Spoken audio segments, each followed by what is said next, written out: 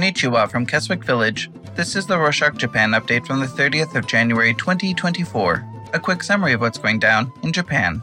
The Diet's first session of 2024 started up with the political funds debacle that we've been talking about in previous updates. Recall that three factions of the Liberal Democratic Party hid fundraising money and gave kickbacks to its members over the past 5 years. The three factions disbanded just last week. On Friday, the 26th, Prime Minister Fumio Kishida, who led one of the factions, said that the party had to regain the people's trust. The Diet talked in depth about the matter on Monday the 29th. Instead of giving a policy speech, as that's the norm for the first day of a Diet session, Kishida gave a more informal outline of his plans and said that he would give the official speech on Tuesday the 30th. In the informal outline, Kishida said that he would create a new capitalism that focused on the fair distribution of wealth. The Constitutional Democratic Party, or CDP, suggested funding reforms like banning fundraising events and laws to hold not just treasurers, but the politicians that they work for accountable. Likely a jab at Kishida, whose treasurer was indicted while he got off scot-free.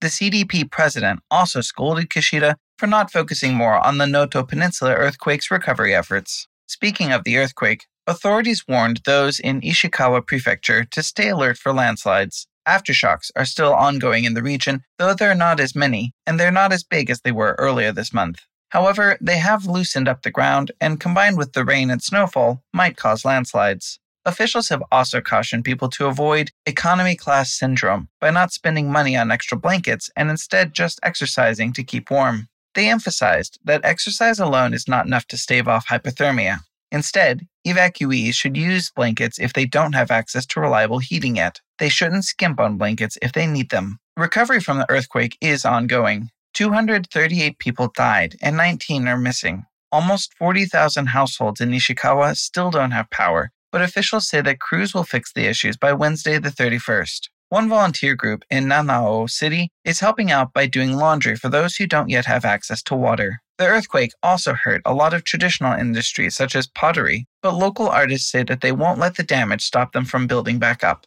In international news, North Korea fired a cruise missile off its eastern coast on Wednesday the 24th and then several more on Sunday the 28th. They have been testing cruise missiles since last year, designing them to carry nuclear warheads and flying at a low height for a long time. It's part of their 5-year defense plan that started in 2021 to make medium and long-range missiles. North Korea's state-run news agency blasted the United States and South Korea for their military exercises and said that they wouldn't hesitate to fight back if war broke out. These comments were likely a response to the US, Japan, and South Korea making a diplomatic statement last week against North Korea. That's not the only country Japan has a beef with. On Thursday, the 25th, the Japan-China Economic Association sent a delegation of Japanese business leaders to Beijing, China. There, they met with Premier Li Qiang and talked about China's current business environment.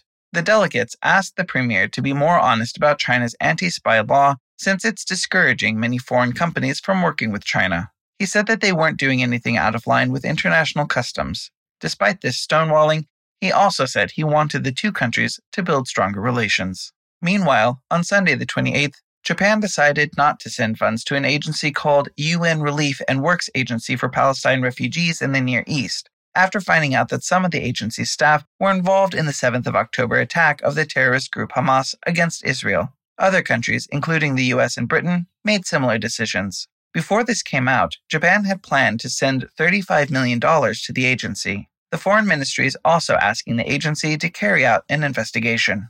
Given Japan's stance against Hamas, it's no surprise that on Tuesday the 30th, the Japanese government froze the assets of 2 individuals and 4 organizations that had ties with the terrorist group. Yoshimasa Hayashi, the chief cabinet secretary, said that Japan wanted to make it clear that they don't tolerate Hamas's actions and want to ensure that no one in the country is funding a group that attacks and kidnaps civilians. Moving on to domestic news. A suspected fugitive from 50 years ago died at a hospital in Kanagawa Prefecture on Monday the 29th. Hospital staff admitted the man earlier this month and diagnosed him with stomach cancer. After he realized the cancer would kill him, he told staff that he was Satoshi Kirishima, a member of an extremist group called the East Asia Anti-Japan Armed Front that carried out 12 bombing attacks in 1974 and 1975. He said he wanted to spend his last days under his real name.